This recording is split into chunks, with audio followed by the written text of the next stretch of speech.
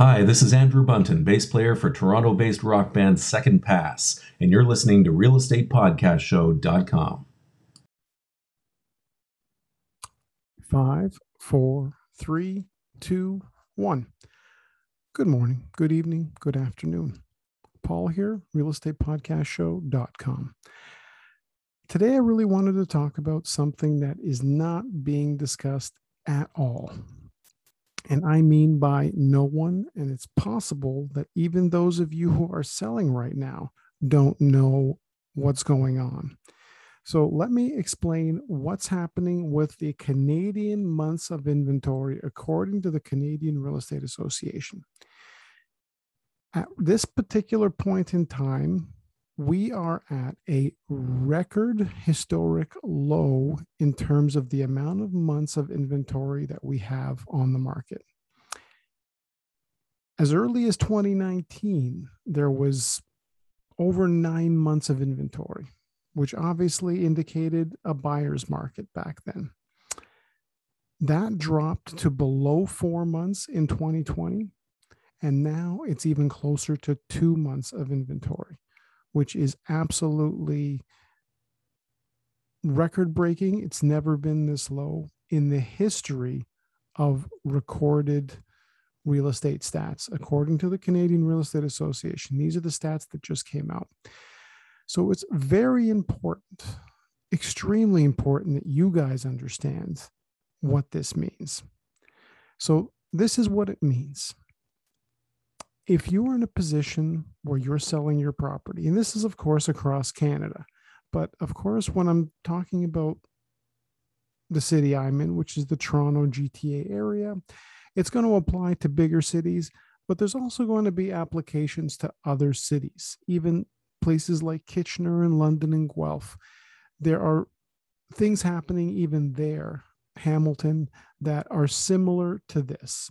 So it's going to apply wherever across the board you're listening. And I know you're listening in Vancouver because I've got clients who call me regularly, people I do business with from Vancouver all the way to Newfoundland, all points in between, and in the US, you name it. So because of the fact that I'm not just looking at these stats, my focus is on data and analysis. I'm not just one of the data guys, and there's plenty of the data guys now. A lot of them have taken up pretty much most of YouTube. So I'm not really there. That's not my fighting class. The fighting class that I'm working on, or that I'm fighting above my weight in, is the analysis stage and making sure that you guys are getting the right analysis for your situations. So here's what this really means. This isn't just low inventory, and this is why I'm emphasizing this specific term. This is historic low inventory. So what low inventory has to translate in your mind as a seller to is that it's going to be a lot less effort for you to go through the process of getting your property ready than it ever was. It's going to be a lot easier on that side, which is one of the biggest pain points in getting ready for the market. At some points when it's a very high buyer's market, which again, it was in 2019, it could easily be in 2022, and then you're back to having to do all of the formal things you need to do to get ready. The difference right now is because the inventory is so low, I could literally walk into your house today, sit at your dining room, get the paperwork signed, and have the listing up and running by 8 p.m. that night with pictures exactly the way it is. And we could do incredibly just by doing that. But that isn't how I work, no matter what the market is. So what I'm emphasizing to you is that it's going to be easier for you to prepare, regardless of what the status or the state of your house is, however it might look, if it needs some work. A lot of that is going to be forgiven. You're not going to have to worry about that right now. If, as I said, if in 2022 it becomes another time when there's 7, 8, 9 months of inventory, yes, you're probably going to have to go through and do all that. The main factor now that you have to understand, and some of you are still not getting this, and it just blows my mind because it just happened again today where I saw it happen, and it's still it's just above my comprehension. I just don't understand how you guys don't see it. So I want you to be able to see what I'm saying right now. Those of you who are following the crowd, and by following the crowd, you're going with the offer date situation process, and you're not even questioning it because you're being told, you're being given advice. Unfortunately, you're being given fake fugazi advice, and I use that word because it's a bit more memorable than fake.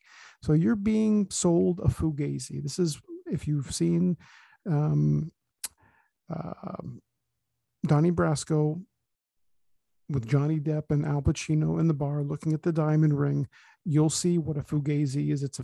In this case, it was a fake diamond.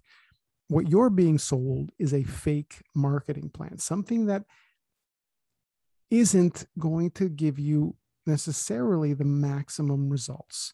And this is why you need to know all your options and realize that you might be in a position, because of this temporary lower than ever before inventory, you might be in a position where you do not have to go through the same process that you might have had to go through again just 2 years ago in 2019 if you wanted to sell your property. So this is where you really have to understand that this is a very temporary and potentially life-changing decision that you have to make. And it can't just be calling the guy that you know that's always done what they've done, or just someone that you've worked with before, or the guy who sold the house 3 doors down, something familiar. You need to step out of your familiarity box. You need to embrace something else. And by something else, that means connecting with me and basically going from being strangers perhaps on a Monday